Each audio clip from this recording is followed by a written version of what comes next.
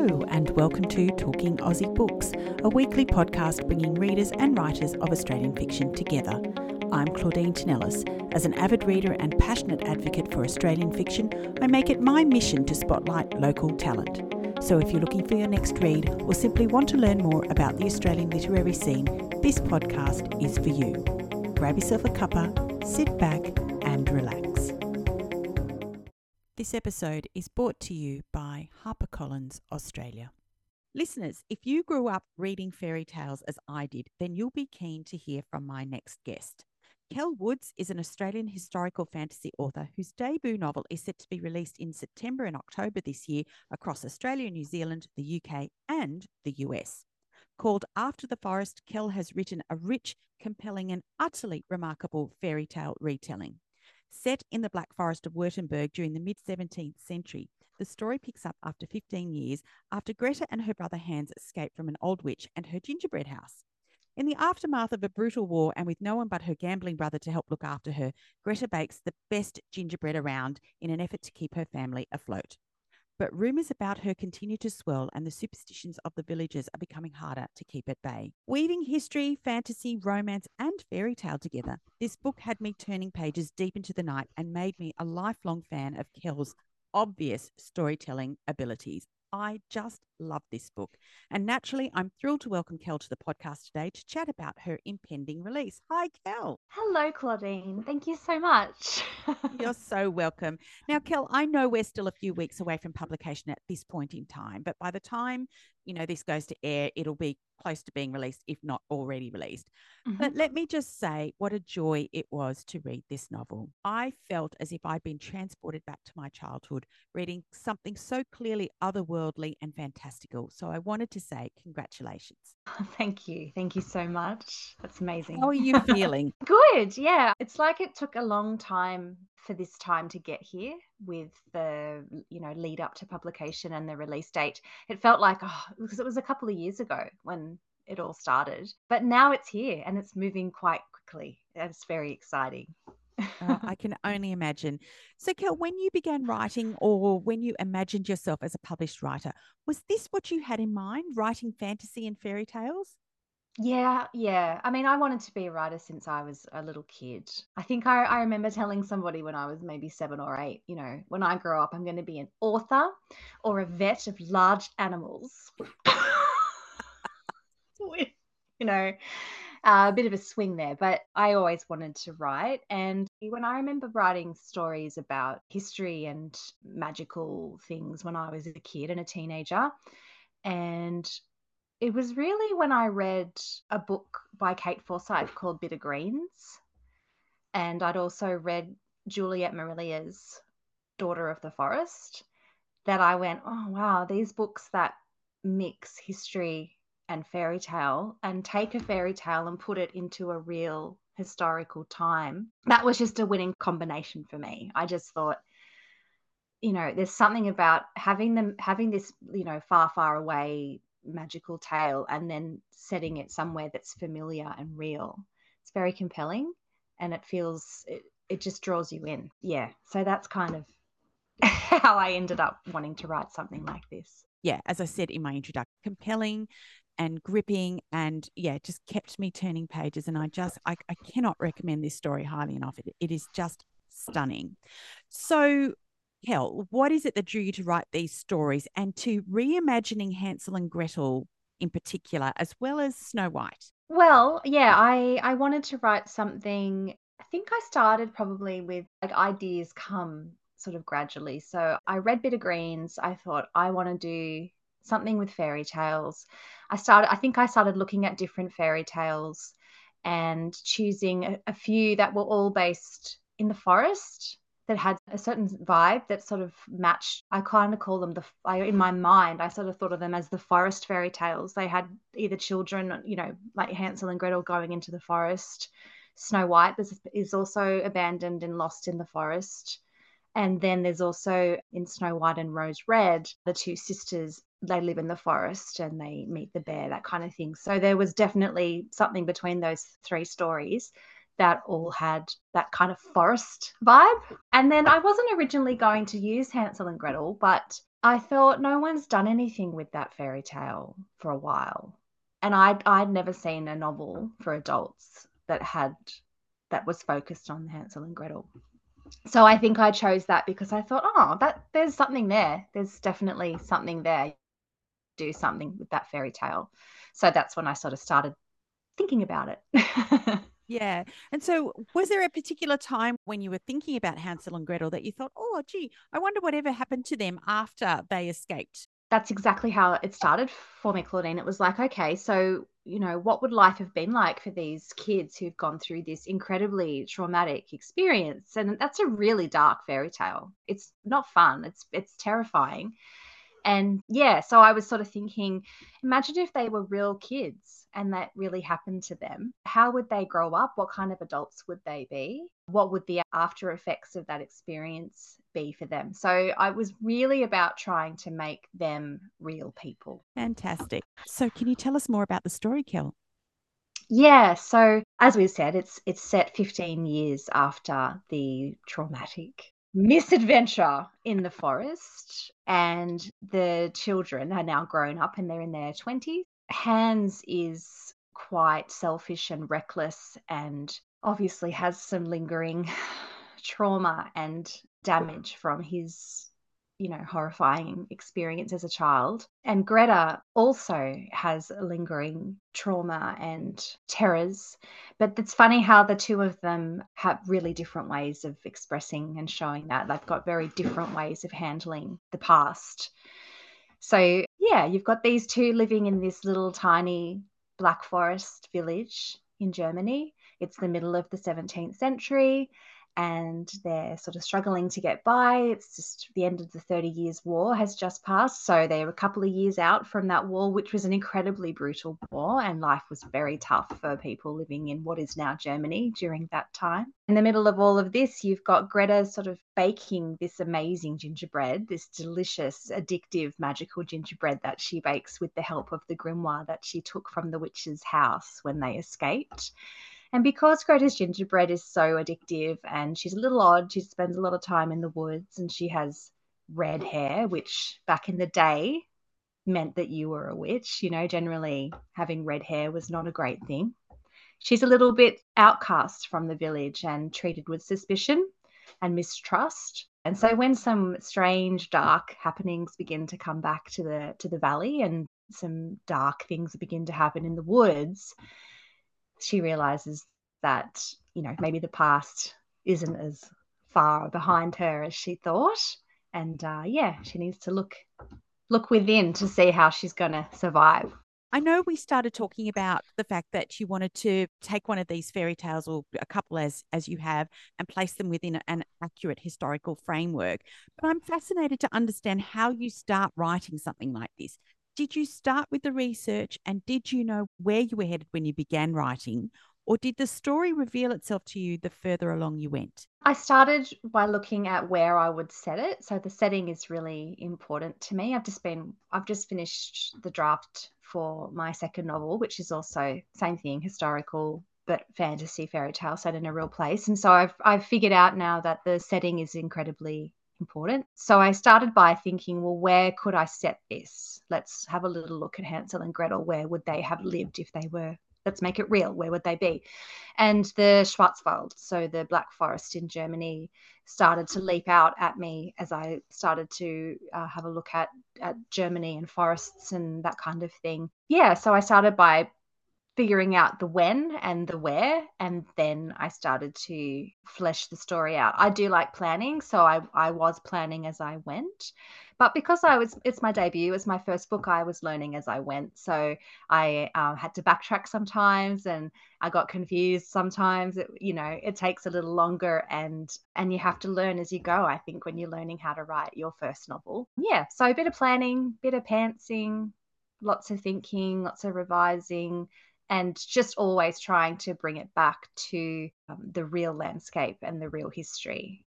You've talked about the brutal war, a religious war that lasted for a Mm. very long time, but also threaded within this story and the historical nature of when you set it was the witch trials. I'm interested to know what kind of research you did to bring this story to the page. Yeah, so the witch trials is a really interesting thing and fitted in so perfectly with the time and what I wanted to do with the story because, you know, historically witch trials happened around times of upheaval.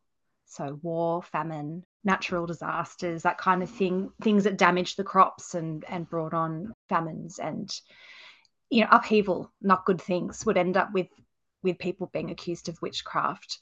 So during the 30 Years' War, there were two of the biggest witch trials in German history, and that was the one in Bamberg and also in Würzburg. And they were appalling. Hundreds of people were burnt outside the town walls. It was a really dark time. And so I thought, well, this is going to lend itself perfectly to a book set in a little village with witches. It just kind of flowed very well. And I looked at the actual trials. I did a lot of reading about, because it's all documented, so you can look into exactly what they would have done and how a witch trial would have run. And I learned very quickly that the German witch trials were different to the ones in England. So in England, they did the trial. So they would, how they would dunk them? They would put the women or the men underwater, and if they floated, they were a witch. And if they sank, they were innocent. They didn't do that in Germany. They used a lot of torture, so things like thumb screws and some pretty horrific things. And then they tended to burn witches. That also fitted in quite well with Hansel and Gretel. So the history really, really helped shape the plot and the story. I all kept going back to the history all the time. But I also understand that you visited the Black Forest. Is that correct? Yeah, I did. I went there for around a week, maybe a little less on my own with my backpack. My German is terrible, so I stumbled my way stumbled my way through people kept saying to me, it doesn't matter if you don't know German. Everybody speaks English, but I soon found that in the cities that might be the case, but it's not the case when you start getting down into the Black Forest and Bavaria and that sort of mountainous small villages. That even the person that works at the tourism office in this village I first went to, he didn't speak English. Oh In the no. The tourism office. tourist office. I was like, oh, I thought I'd be safe here, but no. So yeah, got through with a backpack and terrible German, and I went to a bear and wolf sanctuary, and so I got to see the wolves and the bears, which was just amazing. And they have open air museums there, so I went to an open air museum and I could walk through the little houses and see the mill working and see all the crops and just all that beautiful. It was amazing. Just all that detail just there for you to walk through was amazing. And I went to Treeberg Waterfall, which ended up being a key location in the book. It has all these layers, like levels of falls that cascade down the mountain. It's incredibly beautiful. Yeah, so the research trip was so important to go and have a look at the way things feel underfoot. I got over there and the Black Forest is so much rain compared to Australia. We're so dry. And so the all of the floor of the forest is really mossy and soft underfoot. And even, walking through it in the morning and it rained during the night, there was all of these amazing golden drops of water falling through the pine trees. Like, it was just magical and really beautiful. So yeah, the research trip was just, I loved it. It was amazing. I happened upon a nature guide named Monica at a market, and she was selling all of these jams and spreads and things that she'd made with things that she found in the forest. So I convinced her to take me out into the woods and show me all of the things, like all the edible, all the different trees, what could be eaten. And she did. So she took me on a tour and we had this picnic in the ruins of an old schloss. And she had all this amazing food from the forest. And yeah, she was wonderful. So yeah, it was great. I think getting out into it and annoying people and saying, can you take me into the forest, is a good way to get all that lovely detail. Talking about Greta and her red hair, she's no ordinary young woman, and she has powers that she doesn't really understand or fully realize when we first meet her. So tell me about your inspiration for Greta. Yeah, Greta was always going to be the main character. I was always very intrigued by Hansel and Gretel as people, and I kind of went back to the fairy tale too and thought, well, yeah, okay, so Hansel got locked up in the cage, and so that would have been scary enough, but Gretel wasn't. Gretel was allowed to wander around the house and do the chores for the witch, and she had a very different role. And I guess that kind of comes back to history, where housework and chores and baking would have been traditionally female roles, and I accept that. But I also thought, but like, what if there was something about this little girl that was different? What if there was a reason that the witch didn't plan to eat her? So yeah, once I started thinking along that line, I thought, well, you could do a lot with this character. Mm. She could be quite an intriguing character with a lot of cool things going on with her. So that's how that idea came, from that why wasn't she locked up? Yeah, Yeah. fascinating. So, amongst the retelling of old tales and the history that you provided and set this tale in was a beautiful love story. And it's this romantic love, plus also the love that Greta has for her brother Hans, that sees her develop into the woman that she was meant to be. She was powerful and she doesn't bend to the will of many men around her who tell her how she should behave or live. And she pretty much survived alone in the woods without protection of her family, a father long dead and an absent brother. And she managed to keep herself safe. Her reputation was both a shield and yet made her vulnerable at the same time, didn't it? Yeah, yes, it did. Because she had that distance and that she was sort of outcast and separate from the village, from society. So that protected her in a way, but deep loneliness. I felt that I really, I really felt that there would be all of that lingering trauma and heartbreak and loss of having lost the parents, and then also just that loneliness. And so I guess I really wanted something positive to happen for her. So that's where that angle came from. What I found fascinating was the fact that she was desired by many of the men in the village and yet used the fact that she was poor and that she didn't have a dowry as a tool to try and manipulate her, really. Yeah, definitely. I think dowries were really important. A lot of marriages would have been organized based on financial situations or agreements to do with land. And I don't think it just would have been based on romantic love. I think the idea of romantic love leading to marriage happened later. So her past and her lack of family, lack of dowry, lack of money was definitely something that had issues and repercussions. Most Mm. certainly did. Kel, the road to publication for a new writer is not often an easy one. Yet you have managed to secure a simultaneous publication deal for your debut in 3 territories, as I mentioned earlier, which is absolutely incredible.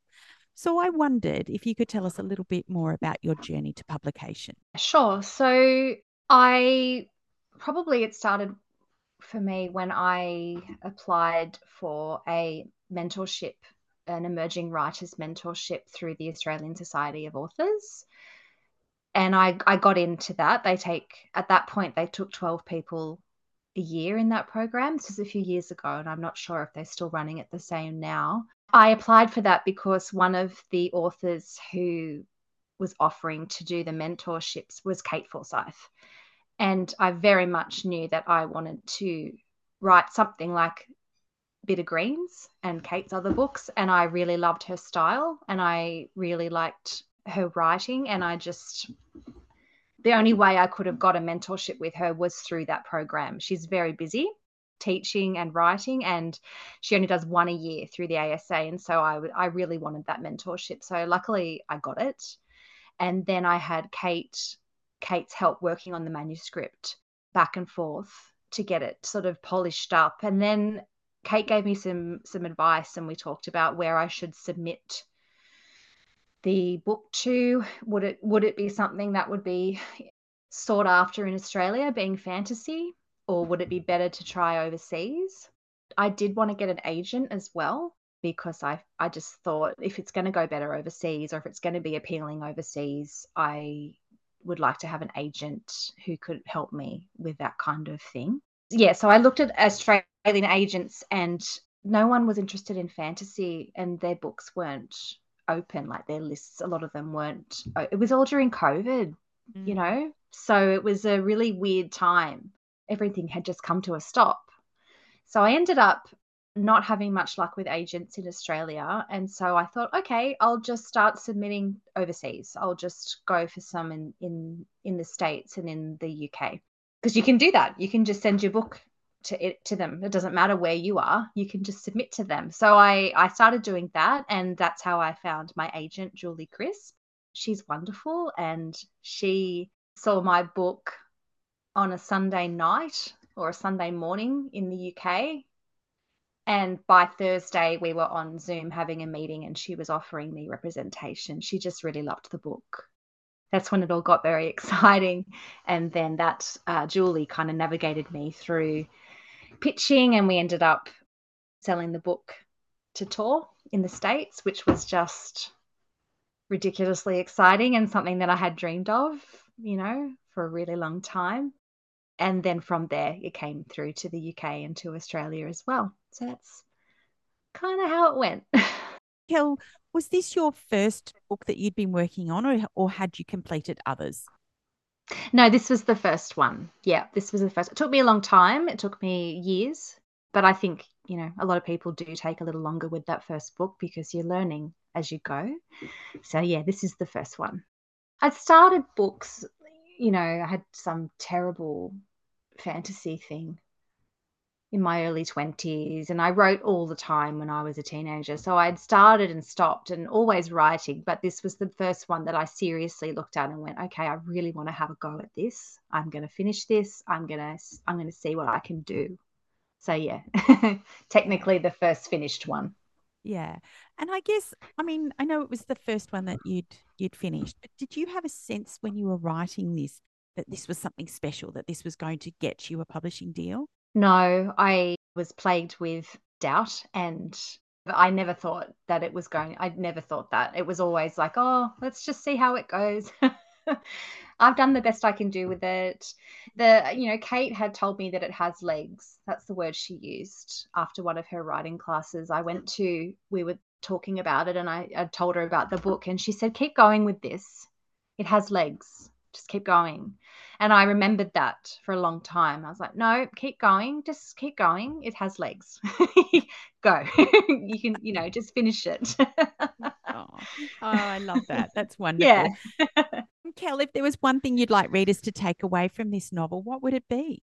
I kind of wrote the kind of book that I like to read, which is a book that you can completely disappear into and escape from the world. Like I like to read to be somewhere different and somewhere new and somewhere magical and somewhere beautiful. So if readers can immerse themselves in this sort of fantastical yet familiar world and feel like they've had a break from from life and have just been on a journey, then I'll be happy. It's, I hope that it's the kind of book people can lose themselves in. Yeah, well, I certainly was lost in this book. I absolutely loved it, as I have said a number of times already in this Thank you. interview. I never get tired of it. Don't worry. Oh, well, that's good. That's really good because you're probably going to be hearing that a lot more from now on. There are a lot of writers who listen to this podcast, and I often ask my guests if you have any tips or advice to give for those of us still trying to get published. Yeah, I do. I would say to keep going, to try and to keep a notebook and write down your little thoughts first thing in the morning. Sometimes those things can lead to really great scenes or dialogue. So just always have a pen and a notebook nearby. I would recommend that you don't show any of your work, like if you're working on a manuscript and it's a significant size and it's finished and it's big and you decide you're going to give it to your dad or your friend Tom, don't do that, because your dad and your friend Tom aren't going to really give you, unless they're in the publishing industry and they're editors or authors, then great, do that. But if they're not, you're not really going to get the advice or the criticism that you need, I feel, to take that further. And I remember giving early drafts of my work to friends and family, and I could tell they didn't like it, and it was it wasn't really ready to be seen, and they had to lie and say, oh yeah, it was amazing. And so I would really try, if you're going to show it to someone, either try and get a mentorship or try and get some kind of, or pay someone if you can afford it. Try and get a professional to give you advice and feedback on how to make that manuscript better. It's going to need work, a lot of it. They don't just come out fully formed. There's a lot of work that needs to go into it. So I would, if you can, get a professional's advice or apply for mentorships, apply for all of those things that you can, all the prizes that offer, mentorship and support. And don't be afraid to go further afield, pitch to agents in the UK and America. There's a lot of them, and a lot of Australian writers have had success doing that. So don't be afraid to dream big. I totally get it. And thank you so much. Thank you for sharing those tips. They're wonderful. So, Kell, you mentioned that you just finished a draft of your second book. Can you tell us anything about that? Yeah, so it's another historical fantasy.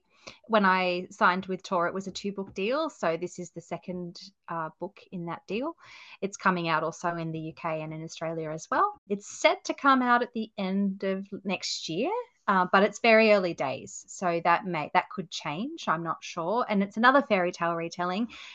Can't say too much about it, but I can say that this fairy tale involves a character who doesn't really want to have her shiny tail anymore and would really like some legs. Sounds fascinating. So, Kell, if listeners wanted to learn more about you and your books, as the case may be, where can they find you? Yeah, I have a website, kellwoods.com.au. Everything is on there. And I'm also mostly on Instagram. I like Instagram.